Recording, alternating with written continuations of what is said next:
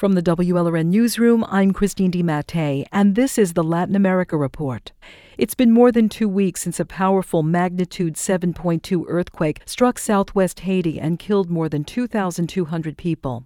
But survivors say humanitarian aid is getting to them painfully slowly. One main reason for that is the remoteness of the region where the earthquake hit, and also the threadbare infrastructure and difficult terrain of Haiti's southwest peninsula. That's the bad news. WLRN America's editor Tim Padgett says the good news is that a new, more effective aid delivery paradigm seems to be emerging after this latest Haiti earthquake. He's been speaking to Haitians there and here in South Florida about this, and he joins me now. Tim, what are we hearing most from Haitians on the ground who say the earthquake has more or less cut them off from the world?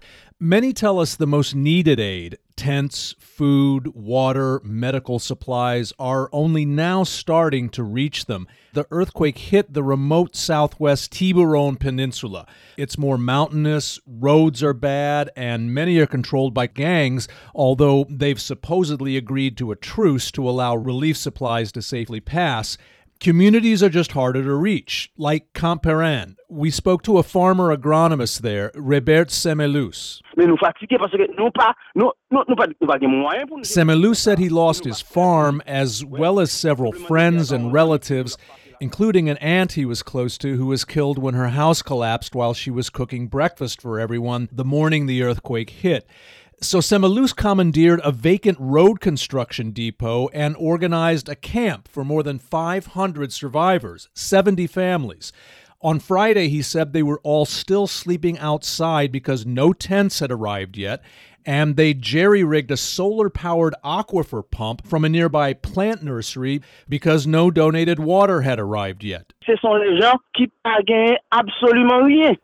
These people have absolutely nothing now, Semelus told us. They've lost family members, their houses are crushed, they have nothing to eat. We can't manage this any longer. And what are we hearing from Haitians here in South Florida as they try to make contact with family there and try to send help? Haitians here tell me they're very concerned after talking to family members there, especially the farther west you go, especially the city of Jérémie on the tip of the Tiburon Peninsula. Many of the mountain roads into Jérémie are shut off, and the main bridge into the city is collapsed. Myrto Valsan is a Haitian from Jérémie who lives in Miramar, and she runs a nonprofit to help Haitians called the Makaya Foundation. She told me they're struggling to figure out right now how to get aid, especially badly needed medical supplies, into Jérémie. The biggest problem is transportation. To go to Jérémie is very dangerous. People who have to go to the hospital, only way really to transport them is by plane, and it's very expensive.